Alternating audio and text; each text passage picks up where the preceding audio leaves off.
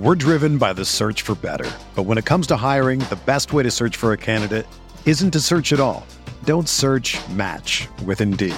Indeed is your matching and hiring platform with over 350 million global monthly visitors, according to Indeed data, and a matching engine that helps you find quality candidates fast. Ditch the busy work. Use Indeed for scheduling, screening, and messaging so you can connect with candidates faster. Leveraging over 140 million qualifications and preferences every day, Indeed's matching engine is constantly learning from your preferences, so the more you use Indeed, the better it gets. Join more than 3.5 million businesses worldwide that use Indeed to hire great talent fast. And listeners of this show will get a $75 sponsored job credit to get your jobs more visibility at Indeed.com/Blue Wire. Just go to Indeed.com/Blue Wire right now and support our show by saying that you heard about Indeed on this podcast. That's Indeed.com/Blue Wire. Terms and conditions apply. Need to hire? You need Indeed. This podcast episode is brought to you by Coors Light. These days, everything is go, go, go. It's nonstop hustle all the time. Work, friends, family, expect you to be on 24/7. Well, sometimes you just need to reach for a Coors Light because it's made to chill. Coors Light is cold lagered, cold filtered, and cold packaged. It's as crisp and refreshing as the Colorado Rockies. It is literally made to chill. Coors Light is the one I choose when I need to unwind. So when you want to hit reset, reach for the beer that's made to chill. Get Coors Light in the new look delivered straight to your door with Drizzly or Instacart. Celebrate responsibly. Coors Brewing Company, Golden, Colorado. Support for this podcast comes from U.S. Bank. U.S. Bank wants to know how you reward yourself because they have cards that make every day more rewarding. Are you a points hoarder, cashback guru, low intro APR lover? With U.S. Bank, it's up to you because they have the cards to fit your lifestyle. So earn more whether you're shopping at a gas station or grocery store, even while planning a staycation. Learn more at usbank.com/creditcard. U.S. Bank credit cards are issued by U.S. Bank National Association ND. Some restrictions may apply. Member FDIC.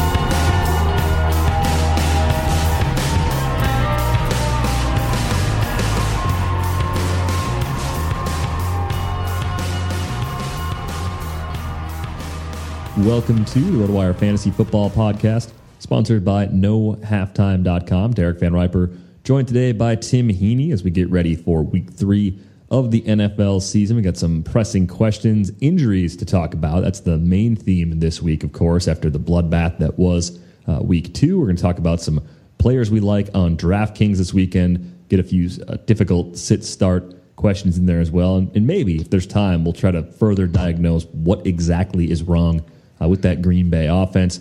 Tim, it sounds like you made it out of your birthday weekend in one piece. What was the preferred beverage last Friday night? What was I drinking, actually? That's a good sign I don't remember. That usually led to a good birthday celebration. That's a good birthday, yeah. Yeah, just some nondescript, craft beers I hadn't tried yet. I wanted to have something new, and I decided not to go with the old favorite, so the Belgian beers, which are usually my favorite, I just kind of want to stay away from those. And I actually did some karaokeing with a bunch of people in New York City, which if you guys have never done that or any big city, it's a pretty good experience just to sit around with a bunch of friends and just shout stuff and, sing lyrics in different in different keys and stuff like that. So, yeah, it was a good birthday overall. Drinking was lighter than usual. I think 33, I was like, all right, I don't need to get sloppy right now, but maybe next time. 34, you never know. Yeah, ever since I saw the movie This Is 40, I have been just ruining every birthday. And that movie came out, I think, 3 or 4 years ago. And I watched it one night just thinking, okay, it'll be kind of like, knocked up, like a typical Judd Apatow, just like kind of goofy, not the world's greatest comedy, but good enough to watch, and I'll laugh a few times, it'll be fine. And I watched it, and I wanted to throw my TV out the window just to never accidentally watch it again. And I was thinking about how depressing that movie actually is after I was watching it. And it came up, I was talking to some people I know that are a bit older. They're over 40. They have kids that are growing up, getting into that like middle school, high school age. and they thought the movie was hilarious. Like, oh, that's totally real. And I just looked at them. I was like, are you serious? Like, that's the trajectory I'm on. Like, if I have a family, my life is going to turn out like that movie. And they all seem to think that that's like very normal. Yeah, I mean, Apatow has a twinge of depressing reality in most of his comedies, and very interesting to read beyond that stuff. I mean, the messaging there is definitely, make sure your life, which is difficult, has a little bit of laughter in it. And, it gets tedious, the plots, they repeat the themes and stuff like that. But I haven't seen that one yet, so maybe I'll get that same urge you do if I get the chance. You really should avoid it at all costs. I mean, it's labeled a comedy.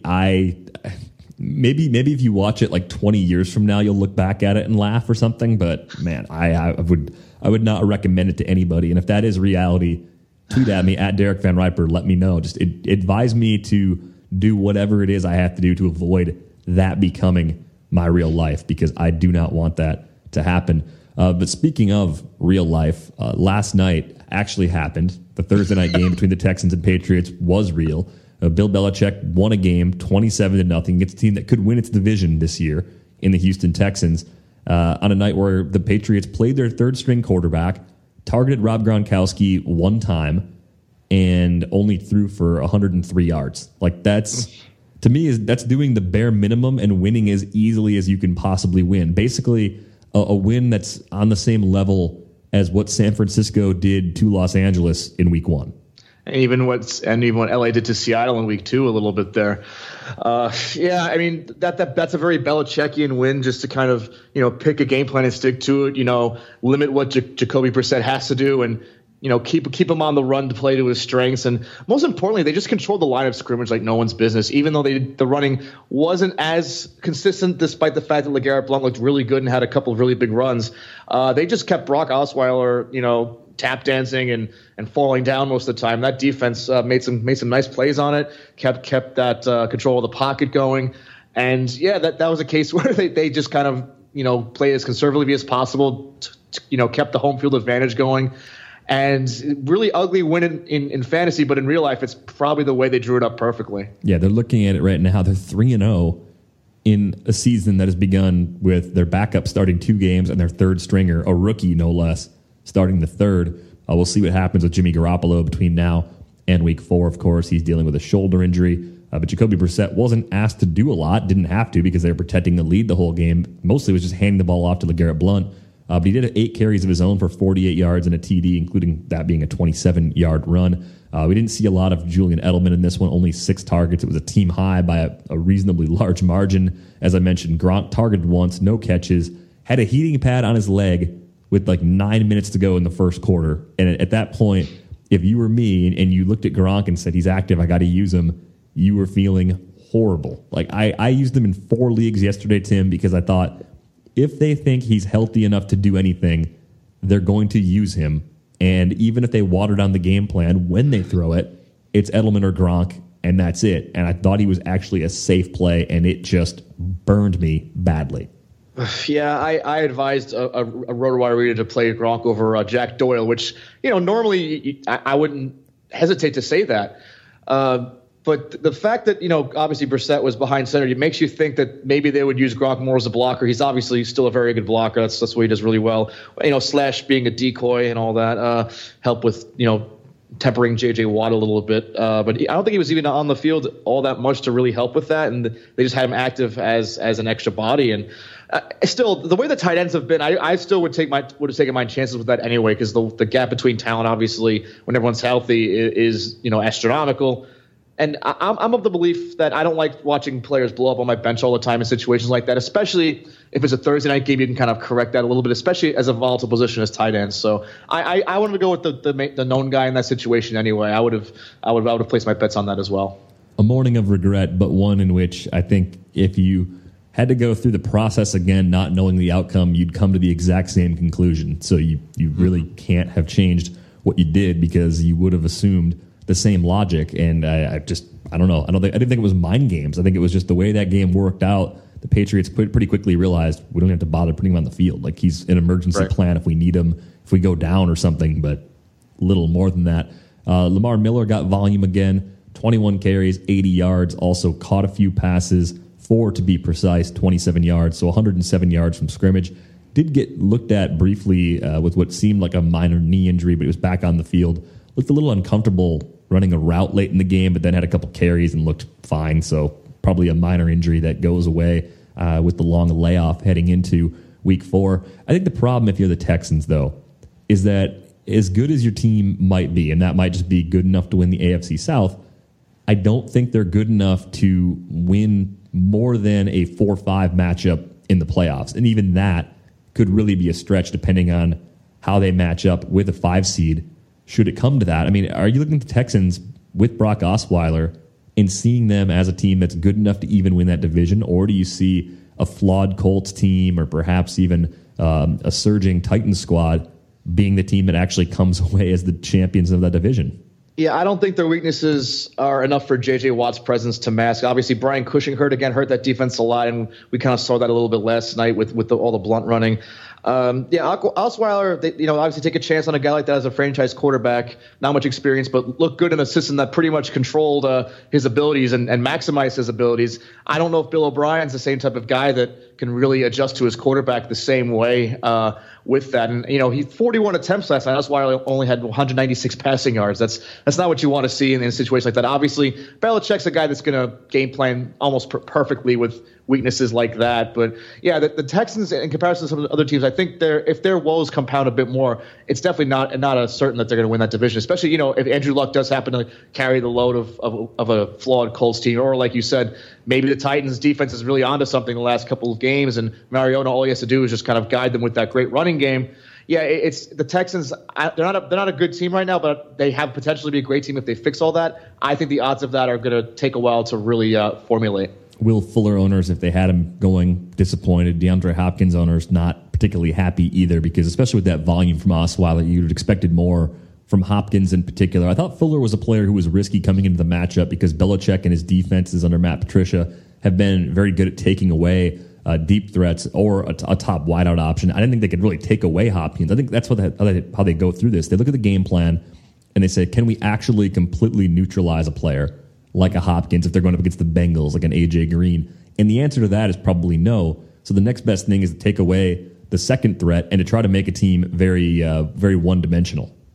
Yeah, sure. Sometimes you double team the mediocre guy and put your top guy on the top receiver, or vice versa, just to kind of stop that one side of the field, and then you can shuffle the rest of your defense over that way. So yeah, they're very good at kind of targeting that guy.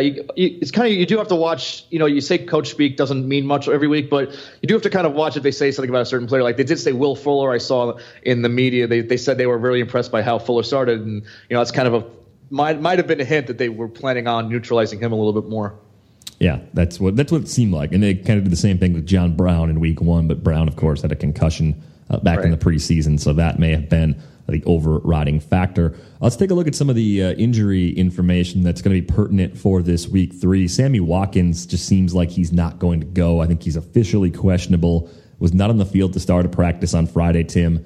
I'm already down on him because I think you look at the Bills as a team that have fired their offensive coordinator. They don't have a lot of weapons to draw attention away from him. And you're talking about a star player who's just not even close to 100% healthy right now. Even if he's out there against Arizona, I'm not convinced that Sammy Watkins is a must play right now for season-long owners. No, not at all. And that's a tough secondary to go against even when you're healthy and when he's got basically to be a season-long issue, I think. And, people say going to Buffalo is going to be tough for Arizona because it's a cross-country trip. I think the Cardinals are probably one of the exceptions in that when it comes to defense. I think that the defense plays anywhere well. And yeah, I'm not one to be trusting Watkins unless he's like a desperation flex play. And I think that they're going to bully around, that offensive line of Buffalo that's really looking weak so far.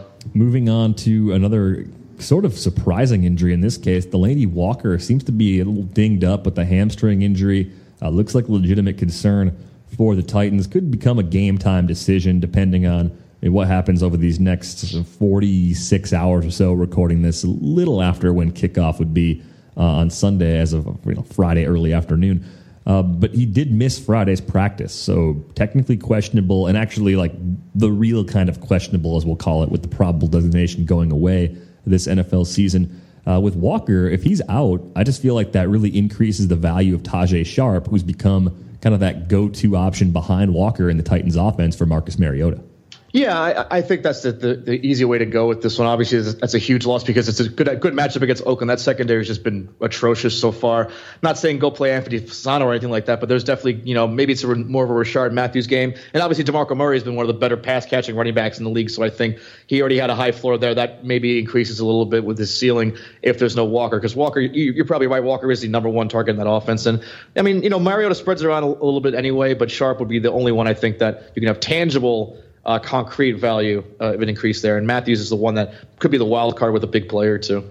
Antonio Gates also banged up. It's a hamstring injury for Gates. And with Gates, I think it's not a case where there's been enough targets going his way through the first 2 games, only 9 targets so far, to where I see anyone getting a significant windfall from that. I mean, maybe we see some more Hunter Henry this week. We saw Gates score last week against Jacksonville. But we'll know more about his status late afternoon Friday. If he is limited at all or if he's ruled out of this one, do you see any of the receivers picking up extra targets in Gates' absence?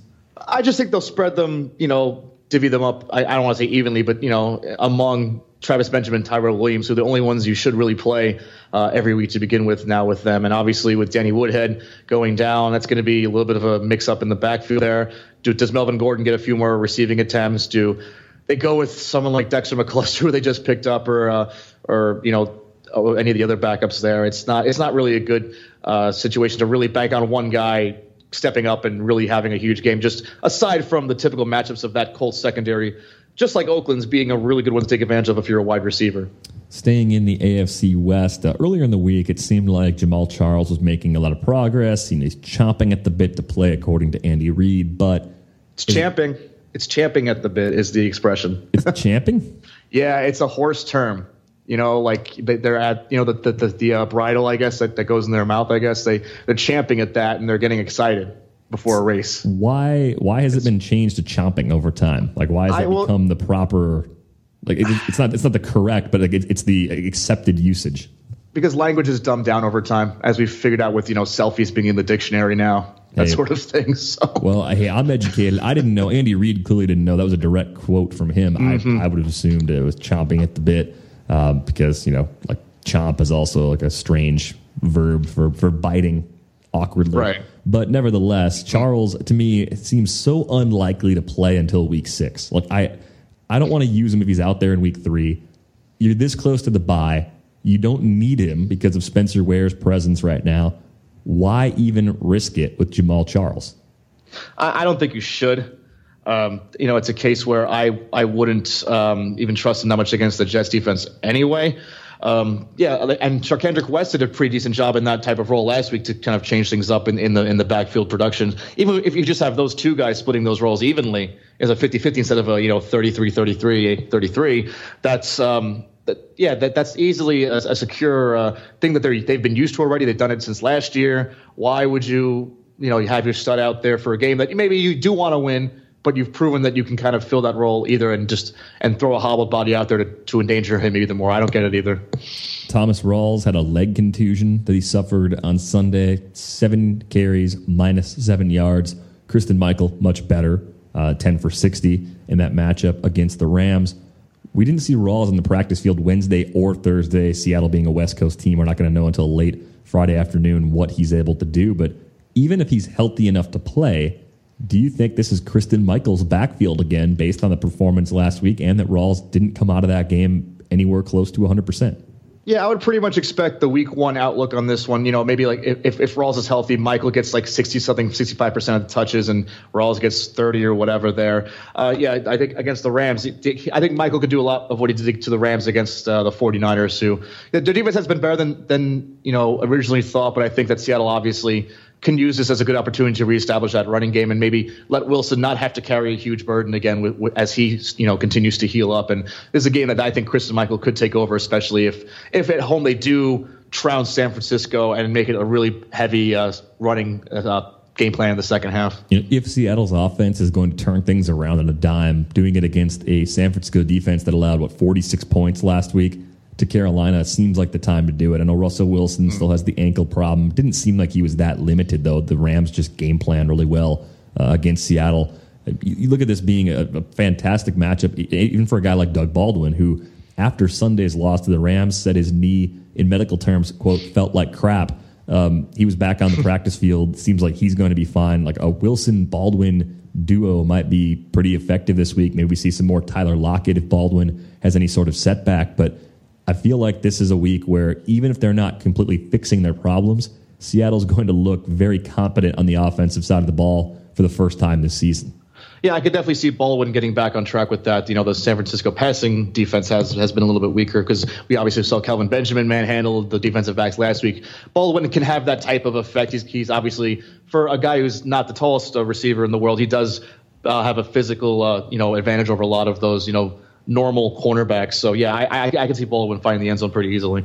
Rashad Jennings saying that the hand issue could be a problem for the upcoming, handful of games perhaps, indicating it's not just going away, but he's going to try to play through it. Is he in danger of losing his job? Because one theory is that Paul Perkins could emerge to take over this job later this season. I know Mike Clay of ESPN was talking to one of the Giants beat writers recently. One of the Twitter followers who was listening to the XM show earlier pointed it out, that the problem seems to be that Paul Perkins isn't good in pass protection yet. And in that offense, on that team, like is the case on most teams, if you can't pass protect for your quarterback, you can't play. So what are you doing as far as the Giants running backs go? Is there someone else you're investing in? Are you looking at Shane Vereen perhaps as a source of a hidden value in week 3? Or do you think it's going to be such a cluster that you just kind of want to stay away entirely?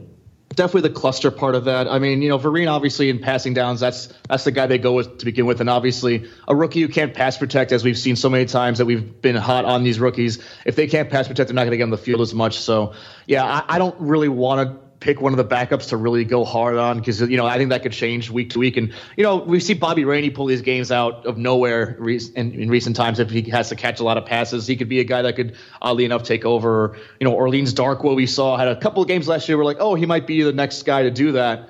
And then didn't really bank on that. So I just think the backup picture in New York is not one I want to venture into because that could, rotate between 2 or 3 different guys every week. I think Jennings, the hand is obviously a little bit better of an injury. It's a matter of pain tolerance, probably just, but obviously, holding onto the ball and having trouble with that is obviously not a good issue. And obviously Vereen fumbled last week, I believe it was. So that's not going to go in his favor. So yeah, the Giants backfield is not one I really want to count on. If it's anything more than a flex play, then I would be looking to make other arrangements. One injury in particular for the Monday night game that I want to keep a close eye on is Willie Snead. He's got a toe injury. He missed practice on Thursday. Of course, everything is shifted off by a day because of the Monday night game. So he could be back Friday, and it's a non-issue.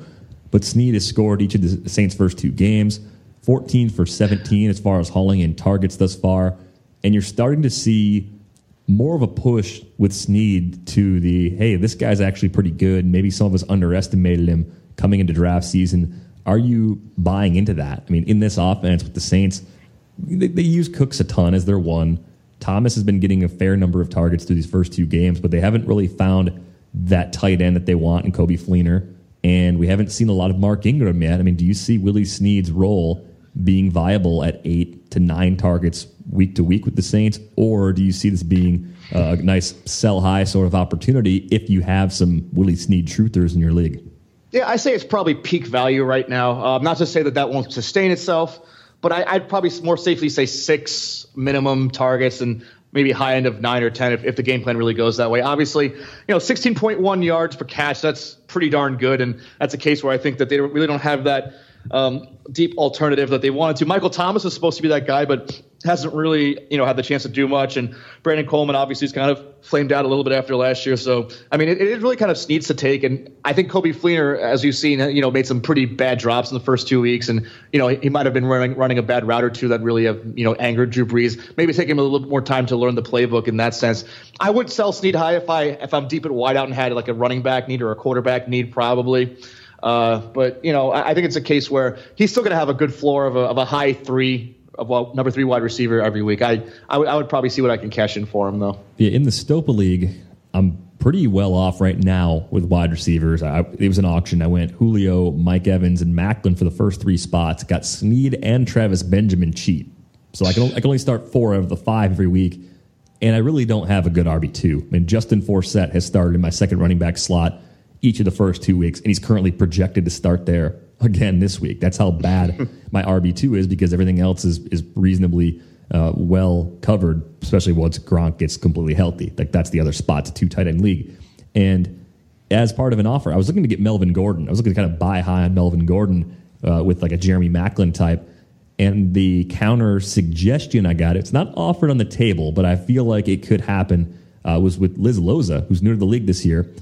Liz said she would consider Charles for Willie Snead, which, if you think about Charles after week 5 and you think he can even be 85 to 90% of the player he was before he got hurt, he doesn't need perfect volume to be productive. He's averaged 5 yards a carry or better every season he's been in the NFL. He catches passes.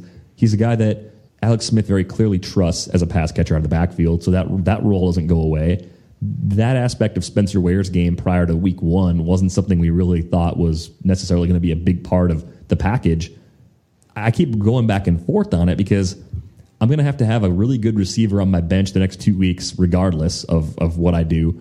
And if 2 weeks from now, after the bye, after the week 5 bye, 3 weeks from now, if Charles is looking at all like vintage Charles, I'm going to be kicking myself if I don't do it. Whereas if I do make the trade and he falls on his face, I guess the worst case scenario is like Snead does what people expected Cooks to do, and I really don't think that's going to happen. I think that I would make that deal if I were to be honest, because you already have the stackness in wide receiver along with Snead. You're basically expecting him to be your number 4. I think Travis Benjamin could easily sustain that role over the entire season, obviously given what's transpired there. I think Snead's the one I would probably cash out on right now, because that production I think could rotate a little bit more in New Orleans. And like you said, if Mark Ingram gets going, that might even take away even more pass attempts. So yeah, and Charles, obviously you need a running back too. Trade your wide receiver 4 for running back 2 volume, which I would expect Charles to be regardless of timeshare. I'd say that's a pretty good return on your part, and that kind of completes your team a bit. Yeah, it puts me in a much better spot, I think. So I should put that on the table, see if she follows through on it. It was out there a couple days ago as something she was considering, and if she's willing to do that, I think I'm willing to do it too. But it's not a slam dunk for me. Like 2 weeks ago, before we saw Charles miss some time and run with the scout team and all that, and before we saw what Snead has done, like that would have been a no-brainer, right? I mean, on auction day, the cost difference in July was substantial. Like Snead was $2 or $3 player late, I think, and Charles was $20, $25 at least, because the expectation was that you'd get close to a full season from him. So I should probably put that offer on the table. But trades in football are hard for a lot of different reasons. You really have a hard time flipping a player without ripping open another hole on your roster, barring a scenario where you end up flush with extra players based on the injuries just breaking in your favor. See, it's the funny thing. I was actually just thinking about this the other day, looking at some of my teams to see what positions I can actually trade.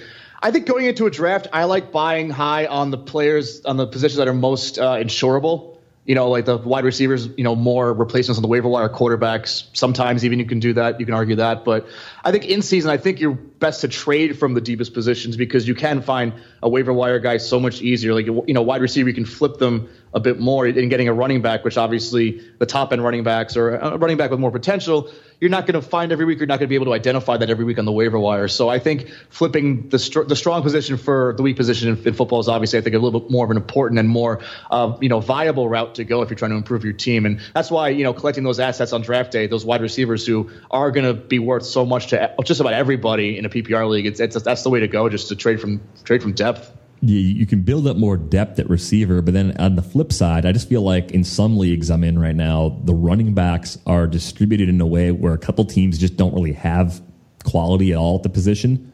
At least a couple of my teams are built that way.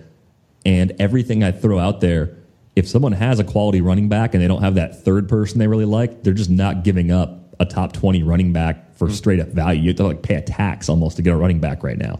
Yeah, that's true. I mean, the market's obviously so much different this year than it has been with all the committees and stuff like that. But, a committee back could be a really high number 2 right now for some players. So, sometimes you kind of do have to take that sacrifice like you would be for Charles, because we don't know his role being high. But relatively to other running backs, I'd still take a chance on Jamal Charles any day of the week. Yeah, she's also got Jerick McKinnon on the bench right now, too, which is enticing. But at the same time, it's like the payoff on Charles seems like it'd be bigger. On the surface, like Snead for McKinnon is not an unfair offer either.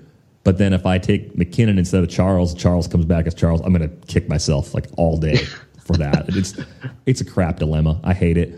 Some other injury items to get to. Arian Foster slowed by a groin injury. It doesn't look like he's going to play. I thought I saw doubtful next to his name. There's no reason to throw him out there because for me, the Dolphins can handle the Browns pretty capably even without Arian Foster. Yeah, I think we'll also see more Jay Ajayi this week because the pace of game last week, obviously, I know Ajayi, I believe he fumbled at least once last week, but Kenyon Drake being in there, that was more of a gimmicky type of play for passing downs because they were in a comeback mode against New England. I could see Ajayi being a really 15 carry-ish player this week and kind of really reestablishing the reasons why we liked him before the Foster trade happened. So yeah, I think the Browns are going to pose no resistance to that running game or passing game. I think Miami actually really explodes this week. I think it's a great spot for him, especially with Landry and Parker both healthy. Parker showing quite a bit as the Dolphins kind of rallied to put up some points against the Patriots last week. I know the Patriots had a big lead at halftime, but the garbage time production, if that's what you want to call it, in that case, I don't know if it was full-on garbage time as much as it was just all passes, and it kind of worked for Miami. They opened the season with Seattle and New England on the road. Like you can't have a more difficult first two games than Miami did. So they're one of those teams at 0-2 that I don't want to write off yet, and certainly against Cleveland, nobody's writing them off there. But overall this year, I still want to watch them closely and see if they're good enough to take a big step forward under Adam Gase this year. A couple more injuries to get to. This is another AFC East one. Brandon Marshall and Eric Decker are both banged up. Decker's shoulder doesn't seem to be quite as serious as Marshall's knee. Both could be game-time decisions, though, against the Chiefs this week.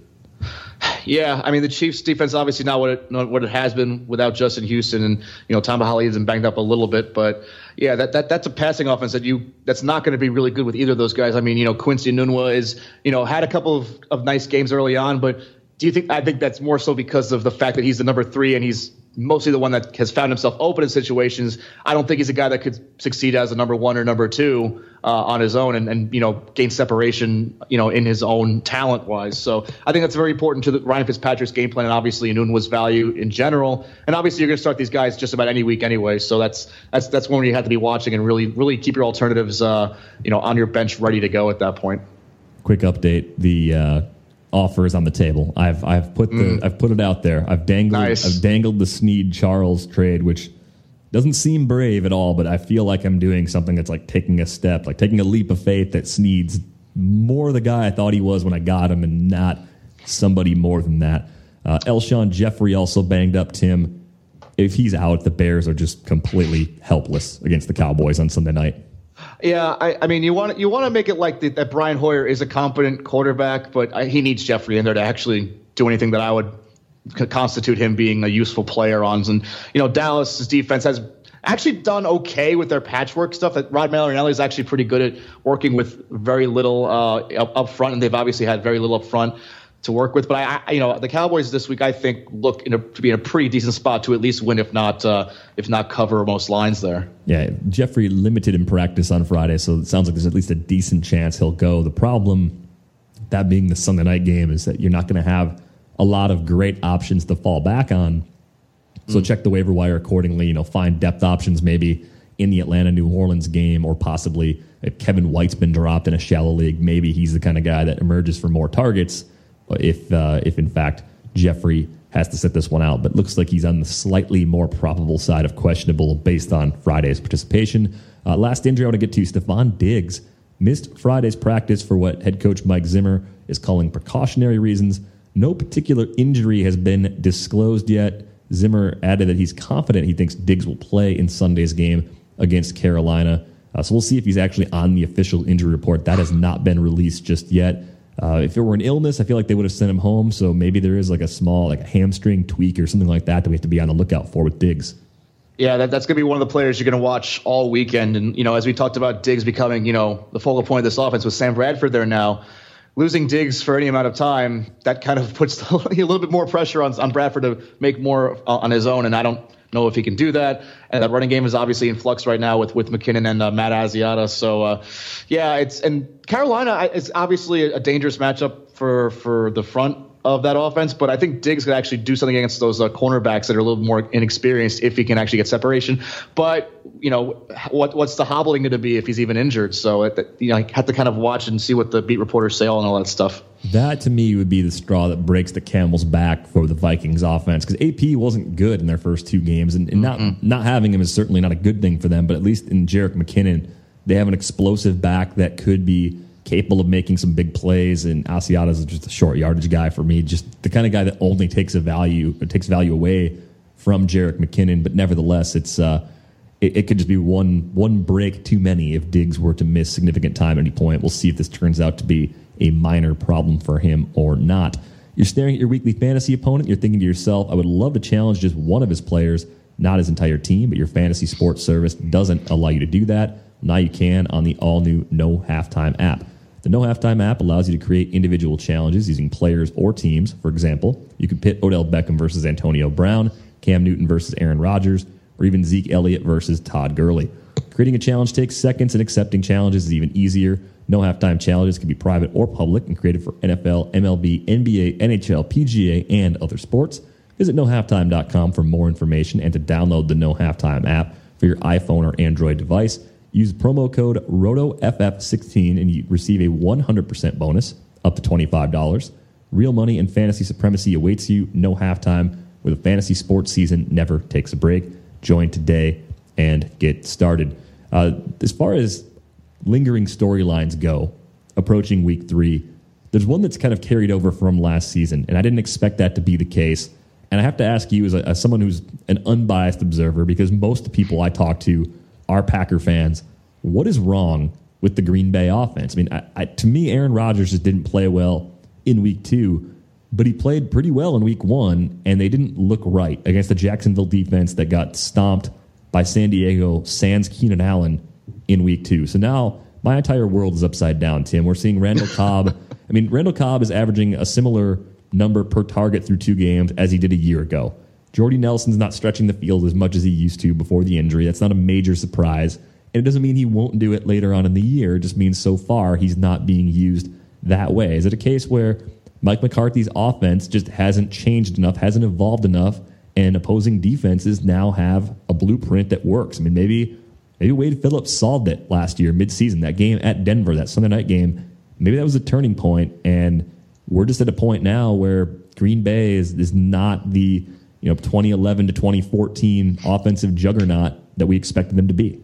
I think you're kind of along the lines of what I'm thinking with that.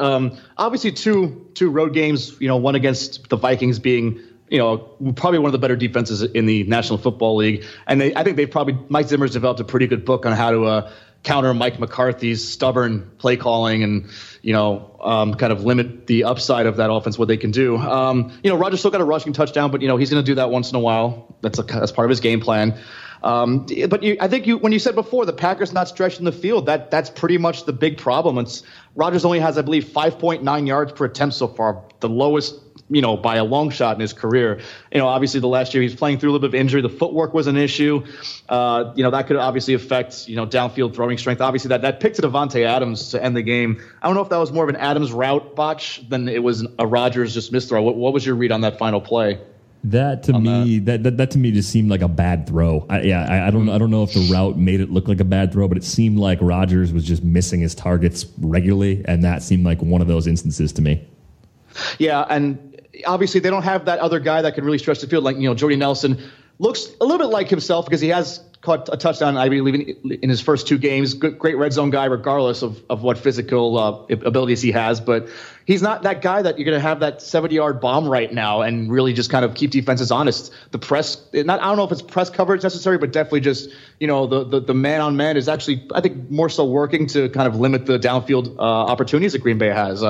Maybe do the Packers try to find that third guy that, Jeff Janis, we saw that as a very different offense when he was in there during the postseason, caught a couple of really nice downfield plays. But obviously he's kind of in the doghouse right now. Maybe that's McCarthy's stubbornness going there. Do they have Ty Montgomery try to do something now that he made a play in special teams? Maybe he'll win more that way. Jared Abbrederis, is he even worth anything? Maybe maybe Jared Cook's the X factor with this, as we've talked about on the show before, the fact that he's a field stretcher as well. finally finding a team that can use him consistently would be good for him and his fantasy value. Cook could be that next guy if they actually want to make something happen. They have him with Richard Rodgers on the field a bit more often. Maybe they work that way. They got to find a little bit more depth to really challenge downfield and make defenses actually fear Rodgers' arm again. Yeah, I think the key is either to run like Ty Montgomery downfield because Jeff Janis still has that broken hand, so he's playing with a club, so he can play special teams, but he can't play receiver that way. He's got at least one more week with that setup. Montgomery getting downfield, Jared Cook getting downfield, anything that just manipulates the coverage would be good. And I feel like McCarthy has settled into this rut where he just keeps doing the same thing over and over again, thinking that Rodgers, still has the superior arm strength and accuracy and decision-making ability to make it work. But it's entirely possible that Rodgers is just in the beginning of what should be a very graceful decline, and the personnel around him has deteriorated because of Nelson's injury, because of various ailments to Randall Cobb. Cobb's the most surprising one of all to me, though. Just by having Nelson back on the field, I thought we'd see more from Cobb, and maybe we will this week. We're not at the point yet in most season-long situations where I would sit him down, but he's on notice. I mean, 11 catches for 99 yards on 15 targets to this point, 6.6 yards per target after 6.4 yards per target a year ago. I want to see him go vertical. I know he's not big, but he's the kind of player that when he does get into the second level, I feel like he can make big plays still, and they just don't really give him opportunities to let that happen. It's not a very big offense when it comes to like seam routes, and he can just kind of be slippery and find that just straight downfield route. I mean, but this week you figured against Detroit they could do a lot with that sort of play because they're facing Nevin Lawson and Quante Diggs, the Lions secondary. Besides Slay probably is going to be covering Jordy Nelson most of the time. I think it's a good week for Cobb to really just expose the middle of that Detroit secondary and have like 8 or so catches. I mean, do you want to bet heavily on that? No, but that's definitely not a play that most people would be considering to be a productive one. Yeah, it's maybe the matchup this week just makes them look better for a little while, but they didn't look good against the Lions last year either. I mean, they had the Hail Mary obviously on Thursday night. Without that, they lose that game. They lost at home to the Lions last year. It's just I'm having a difficult time determining how much of their struggles this year are actually structural problems or how much of it is just rust and not having everybody back for very long. I mean, Nelson didn't play in the preseason, so maybe just some of the scheme, some of the play calling is just different. I don't really know what it is, but I think it's fair to say they're just not the same team anymore, and they might bounce back, but bounce back to what is always the question. And maybe they bounce back to being a top 7 or top 8 offense, but I don't think they're going to be top 2 or top 3 anymore. No, I don't think so. And you can't blame the offensive line either because they've been pretty darn good, even with all the changeover they've had. So it's definitely schematic and personnel related on the skill positions. So, I think you hope the top 10 bounce back at least. And, I don't think they're going anywhere near the top 5. But, a top 10 is still a good level for Jordy and Cobb to return to. So, yeah, they're still very useful for a fantasy from a fantasy standpoint at that, but not quite just not quite the level that we were hoping for as draft season rolled along. Yeah. One common lineup question that I've been getting, and it's just like a higher end question in the sense of a high end player. AJ Green against Denver. I mean, does he actually sit if your next option is like a Deshaun Jackson type perhaps, or Travis Benjamin, Quincy Enunwa? I mean, are you looking at players that if Enunwa's value hinges on Decker and Marshall playing or not playing for me, but even like a Travis Benjamin player, like would you play Benjamin against the Colts over AJ Green against Denver this week? I wouldn't play him over. I don't think I would bench AJ Green regardless. I mean, obviously Aqib Talib would probably be on him. Maybe Chris Harris if they do move Green around a bit. I don't know. Green's matchup proof, even though it didn't work out against Pittsburgh. I chalk that up to that being a divisional game and the scheming being really good on both sides with Antonio Brown, falling flat as well. I don't know. Bengals being at home, Denver being on the road, and I think there's a little bit of more weakness to that secondary this year. DeMarcus Ware being out, I think is going to help the passing game a lot too. So I think that they're going to be able to find Green for at least one big play. He'll find some sort of mismatch one-on-one, and that's a case where I wouldn't bench Green, and I would try to slide Benjamin to my lineup either way. But I don't know. It's a lot to ask for me to bench AJ Green in a home matchup like that. So here's another odd question pertaining to some news that's been circulating the last 10 hours or so. The Bucs plan to release Austin Seferian-Jenkins following a misdemeanor arrest for DUI. And if you look at Safarian Jenkins, the talent has never been the problem, but it's off field, it's clashes with coaches. He has to go through the waiver process. I have to think a team, at least one, will claim him off waivers, and maybe several, because the talent is just so much that you can't overlook him, right? I mean, unless there's stuff we don't know about with him that goes beyond the DUI and some other things, he seems like the kind of player that has a role somewhere in the league. Oh yeah, I think so. Some teams that are just kind of really just flocking tight ends, without any real purpose there. Like, does he land with maybe a team like I guess maybe someone like maybe if the Arizona Cardinals actually want to feature a tight end, but that's a team that kind of likes to have the tight ends that just block more so than anything else. And yeah, I think Safarian Jenkins has to land somewhere. He'll be a number 2 for a lot of teams that would have him, but he could be that top option in the passing game. Instead, even though being number 2 on the depth chart. Do the Houston Texans upgrade? Even though Ryan Griffin had a decent game the other night, is that a case where you just try to take a chance because you notice your passing game isn't as deep as you want it to be? Or, yeah, I mean, what do you foresee you have a hint on anything like that you would think he might land with? Or I mean, Houston seems like a fit. Maybe Pittsburgh would be interested, throwing him in the mix there. And I don't know how quickly he would emerge to have a role, how long it would take him to learn a new offense, but there's at least 4 or 5 teams that make a lot of sense. Oakland I think is fine, but what about like the Jets? Like if the Jets took him and threw him in there behind Marshall and Decker and Enunwa as their primary tight end after giving up on Jason Morrow, essentially. The Giants over Larry Donnell. The Saints, if they really don't believe in Coby Fleener, I guess would be kind of like down ballot candidates to maybe make a move. I don't think the Rams would do it, even though they could use weapons. And Lance Kendricks and Tyler Higbee seem like the guys they like at that position. Right. The Colts probably wouldn't do it. The Packers maybe would do it. I mean, if you don't have to rely on them right away, like if they don't think Jared Cook's the guy that they brought in, then why not? I mean, the cost on Safarian Jenkins will be, I would assume, borderline negligible. Yeah, I'd love to have him in a vertical offense. I think Houston would be great for that because that would obviously take advantage of his great red zone ability and height there. So yeah, I don't know if I'd want him in like a West Coast type of setup because I don't know if he has the route running consistency to do that. But yeah, I think that's a weapon that you definitely could take a gamble on as like your third tight end if you like you said you can wait on a guy like that to learn. Arizona, Chicago also, I guess you could play him over Zach Miller and that could be just fine. Let's talk about some players we like this weekend on DraftKings. My advice overall, looking back at week 2, wasn't very good. So if everyone's fading me, I completely understand why based on performance. But looking at the quarterback position as we kick things off, where are you interested in investing this week? Well, I originally was going to say Blake Bortles as a backup option, but the more injuries I see from that offense against Baltimore, I'm not really liking it as much. But I do value the contrarianism that we've talked about going with last week's bums type of plays, even though, Bortles, Allen Robinson stack, rates pretty highly on the optimizer, I'd say. But I think I want to go with Big Ben this week at Philadelphia. I think the Eagles, obviously I think their defense has improved a lot, but they haven't been tested by anyone really strong in the first 2 weeks of the season, going Cleveland and Chicago and then going to Big Ben and Antonio Brown in that sense. I think it's going to be a huge wake-up call for that secondary. And I think Brown is going to rebound after that big disappointment last week. Yeah, I think that's where I would like to go as like a cash play at least. And the other quarterback I'm interested in is Russell Wilson. 7,100 I think is a nice low price. And the ankle injury maybe is a factor right now, but it sounds like Doug Baldwin's going to be fine, as we talked about when discussing injuries earlier. And you've got 5 quarterbacks priced ahead of him: Newton, Rodgers, Luck, Roethlisberger, Palmer.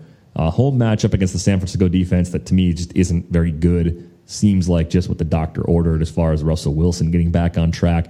I do like Phillip Rivers at 6,700 for me. Chargers Colts will be a very high scoring game, and it doesn't even matter if Vontae Davis plays or not. I just think that game is going to be absolute pinball in Indy this week. Sure. Oh, absolutely. And I guess I'll talk about more of the Chargers guys in a bit. I'm guessing we both will. Mariota's only 5,900 though. I think that game, Tennessee-Oakland, should be a pretty good one. The big question for me is just how good is Tennessee's defense? If their defense is legitimately good, then my interest in Mariota week to week probably needs to be dialed back slightly because they may not be in a position where they have to throw a lot, and they are built to run it quite a bit with Murray and Henry. But I love the skills, and 5,900 is just a really nice low price for a guy that could be effective in GPPs. If Delaney Walker's down, maybe you could pair Mariota with Tajay Sharp and get a really cheap combo that opens up a lot of money for the likes of Antonio Brown and some of the other top players on the board this week. Oh, absolutely. Definitely. Especially with what we're about to talk about with running back, I think the passing game you can invest a little bit heavier in. Are you going after Eli Manning at all against Washington? I've thought about playing going back to that because that was my big play last week was Beckham and Manning against the Saints. Obviously, that did not fall flat. I could see that really paying off. I could see a lot of people also going back to that. Although I can also see the fading because the Josh Norman talk about him shadowing Beckham could draw some people away. So maybe that's a GPP play, actually, if you think that's going to happen. Yeah, a little bit of a contrarian or lower ownership than expected number on Beckham if that Norman matchup materializes as expected. The other cheap quarterback I'm interested in, looking a little further down the price list, Dak Prescott, 5,700, home matchup against the Bears. Hasn't thrown his first NFL TD yet, but it seems like this is going to be a great time for that to happen. We talked about the game plan a lot last week, of course, and the expectation that Dez would be heavily targeted. Of course, that materialized. The Bears defense is banged up. It's not a very good unit. Their offense may not be able to sustain drives. With that, I think Dak can get you like 225, 230, maybe a couple passing TDs and some rushing yardage as well. So I think at 5,700, he's at least on my radar for a big field GPP. Yeah, I can go with that. The Bears definitely don't have a defense that's capable of stopping either the run or the pass. I think it really depends on whether you want to go with the Dak Prescott or if you want to go with one of your more expensive backs with Ezekiel Elliott. But, the Prescott one I think is obviously going to pay off a little bit more if it hits. Moving on to the running back position, D'Angelo Williams at 7,500. If you can afford it, I like it. If you can't quite afford that, but you can get C.J. Anderson for 200 less, go Anderson with your RB1. Are you looking at Todd Gurley at 7,100 against the Bucs as a good bounce back candidate this week? We're not getting that much of a price break on him just yet, but at the same time, I wonder if there's a hesitation across the DFS community in investing in him right now, given the way this season has started. Yeah, GPP play, I think it works for him with me there. The Buccaneers, they faced Arizona. Arizona was running the clock down a lot in that game, so they definitely gave up a lot of points there. And first off to Atlanta, they actually were okay against Atlanta, but they gave up a lot of receiving plays. So, I think Gurley will catch a few passes this week, and that's obviously worth paying off in the sense of, like you said, the GPP play. I don't know about straight cash game, though. I think there's a lot more profitable running back options besides Gurley. I want to maybe in those games I want to wait a bit to see what Gurley's going to do. It's times like these I really wish I had a straight cash homie drop to play. That would be very, very appropriate.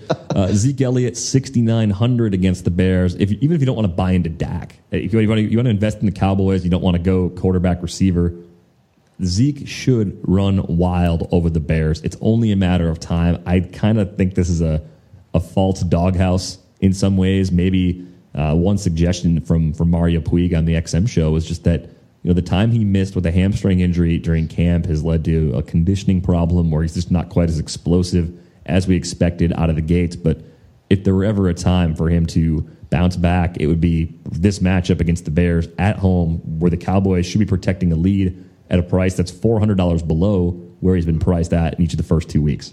Right. And people forget Alfred Morris is a pretty darn good running back, too, and they were playing the Redskins, and Elliott had fumbled a bit, needed a break, and Morris is a great insurance policy to have anyway. So I don't know if it's a one-time thing, but I think that was a case where maybe it's a special exception that Elliott lost a red zone carry in that sense. So I wouldn't read too much into what happened last week for Elliott's long-term value. I do think that there's a lot for him to gain. I think he gets at least 20 carries this week against that Bears defense. And I'm with you. I'd rather have Elliott than speculate on Dak, I think. They might run it 30 times, and if Morris gets 10 carries, Morris at 3,700 isn't completely off the table for me. Like that, the only thing is he doesn't really catch passes because he's not really asked to do that. But that is even a consideration because I think the Bears are just that awful as a team right now. What else do you like at running back this week, though? I think we're both on Elliott. I think we're both on Melvin Gordon, too, just given that it's a soft matchup against the Colts. But that's probably a cash play. I don't think you can do it in tournaments, but in terms of cash, he might be a top 5 running back or top 3 running back even based on that price. I think you really do have to kind of pick where you want to go with the Chargers offense because I think that there's a little bit more flexibility at running back to avoid Gordon if you have to.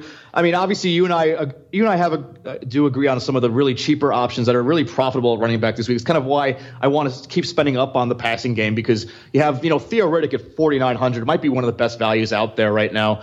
Obviously he's a serving lead back dude. He's might lose some red zone, but this is a PPR, so 4,900 still a great profit, in that sense. Jerick McKinnon's one I do like, but I do worry a bit about how that game pace might go.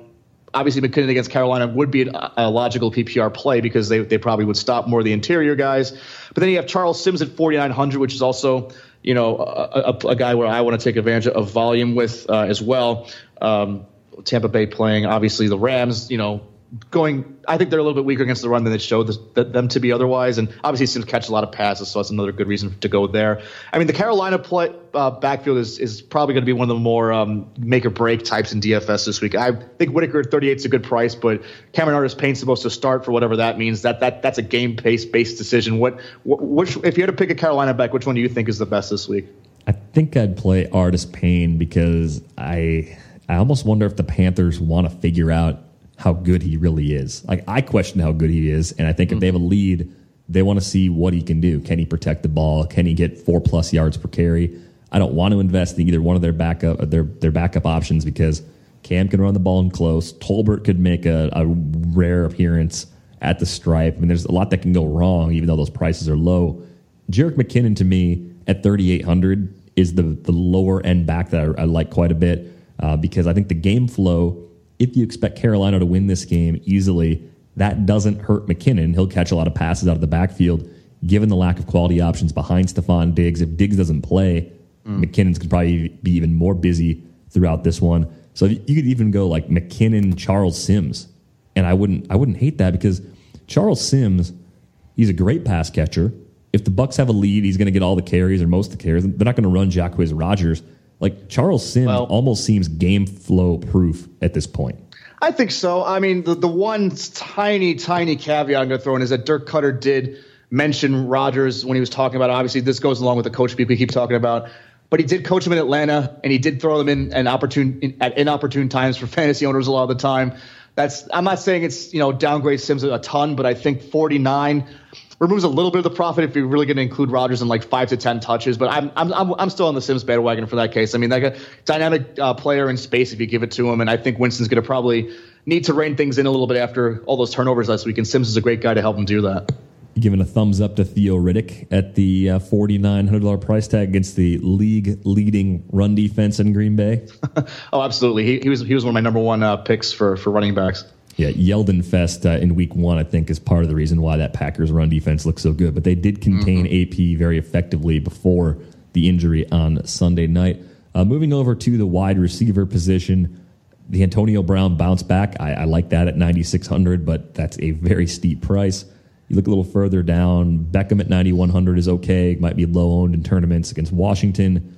Dez at 8,400 is not bad at all against the Bears. Probably not going to go off for a monster like 2 or 3 TD game, but could be safe enough in cash at 8,400 where you want to do that. You start looking a little further down, though, and that's where you see the receivers you really want to go after. What do you think of Allen Robinson at 7,500? I recommended him last week, and it didn't really work out. But do you think it's just a case where you keep going back to the well, and eventually you're going to be rewarded with Allen Robinson? I sure hope so because I've listed him as well. I mean, 20 targets in the first 2 games. The Jags had some things to deal with in that time. As I said before, I do kind of worry about the offensive line injuries in this game. Does that give Bortles even less time to make throws, or does it just reinforce the fact that the running game is pretty bad and they're gonna throw a bit more? I don't think Chris Ivory, if he does return, it's not going to change the game plan all that much. Maybe in close it would, but not for where you use Allen Robinson most of the time anyway. But yeah, I think 7,500 is still a discount. I think this might be one of the last few weeks that you can get a discount out of him because I do think he's bound to rebound at some point. I think against Baltimore is a pretty good thing. I think he's got the physicality to overcome Jimmy Smith as well in a matchup. I do like Mike Evans still at 7,000. That's a nice price. And I'm not usually a Jarvis Landry guy, but DraftKings being full PPR, 6,600 on Landry this week against the Browns just seems like a great play. Yeah, I think so. I mean, Parker's only 4,900 if you want to trust what he did last week as well. I mean, obviously the Browns secondary, remember the days when Joe Hayden used to be the guy that you'd avoid? He was that guy at one point. Pepperidge Farm remembers for sure. Pepperidge Farm never forgets. A couple other names that I think are intriguing at that wide receiver position. Marvin Jones. If Sam Shields is down again, I think Marvin Jones at 6,200 can be a wide receiver 1 at a slightly discounted price. are you going after Jeremy Maclin at 6,000, given the struggles of Darrelle Revis these first 2 games?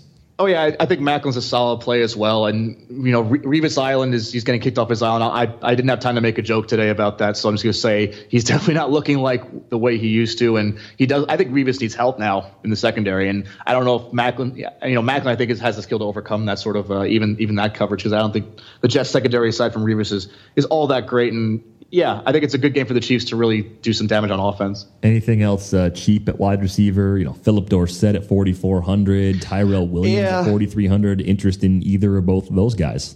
I just trust San Diego's offense more in that game, so I would probably go with Williams if I decide not to use Gordon, and obviously probably pair Rivers with him would be a good idea as well. What worries me with Dorsett is that he might line up against Jason Verrett, because if T.Y. Hilton would slide into the slot a lot. How's that receiver lineup going to go there? Hilton could do more damage in the slot because that would obviously be the weaker corner he'd be facing, but that's something that makes me a little hesitant on Dorsett, but I still think the volume could be there anyway with targets. He probably should get 7 or 8 targets at least in that game plan, especially if you think San Diego's really going to control the pace of the game. At the worst position in the game right now, tight end. What are you doing there? Are you going cheap? Are you paying up for Reed at 6,500, or do you like some of the the sub $4,000 tight ends?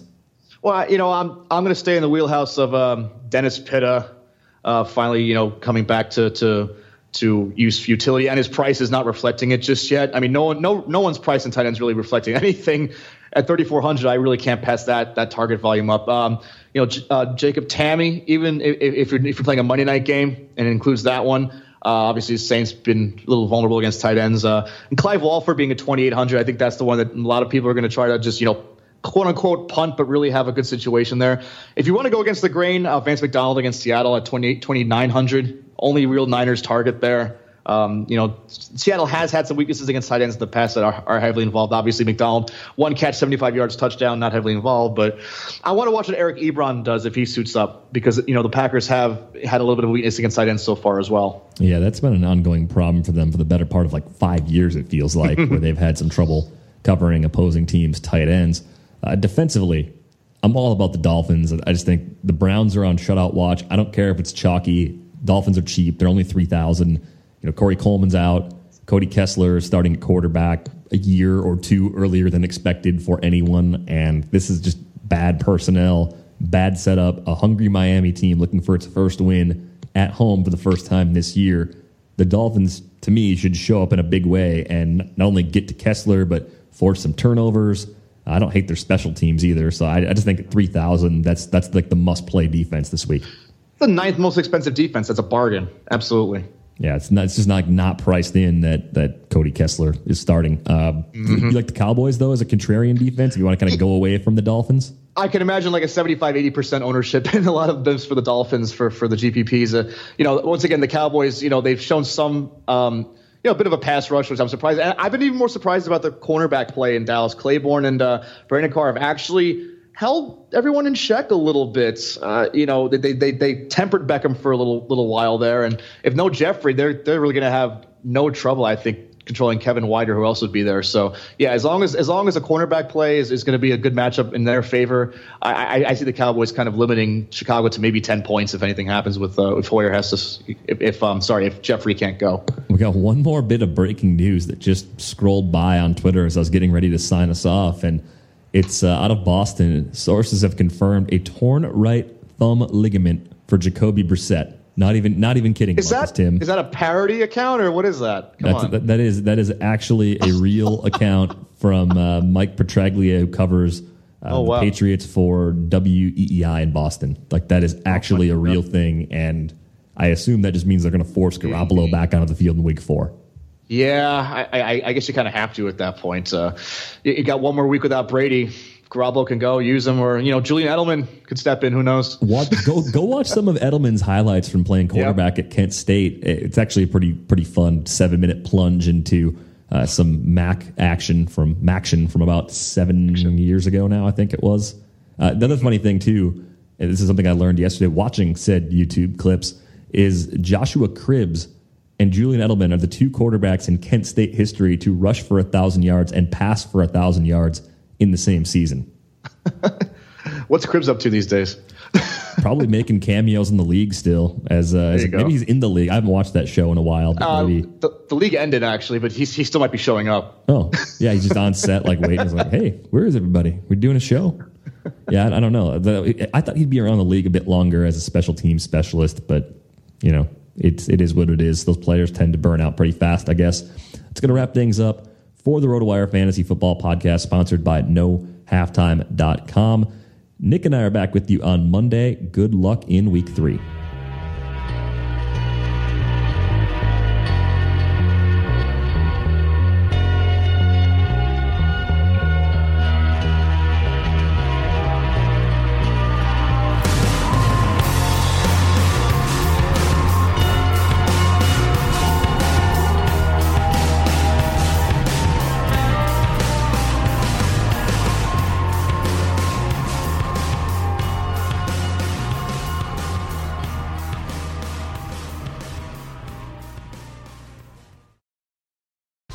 Whether you're a world-class athlete or a podcaster like me, we all understand the importance of mental and physical well-being and proper recovery for top-notch performance.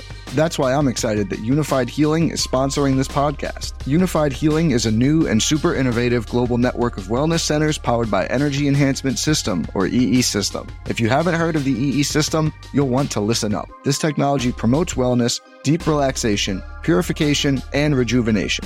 At hundreds of locations across the globe, access to a center is easy and affordable. Interested in experiencing the EE System technology for yourself? Go to unifiedhealing.com/bluewire to learn more and find a center near you. That's unifydhealing.com/bluewire. No material or testimonials on the Unified Healing website are intended to be viewed as medical advice or a substitute for professional medical advice, diagnosis, or treatment. Always seek the advice of your physician or other qualified healthcare provider with any questions you may have regarding a medical condition or treatment and before undertaking a new healthcare regimen, including EE System.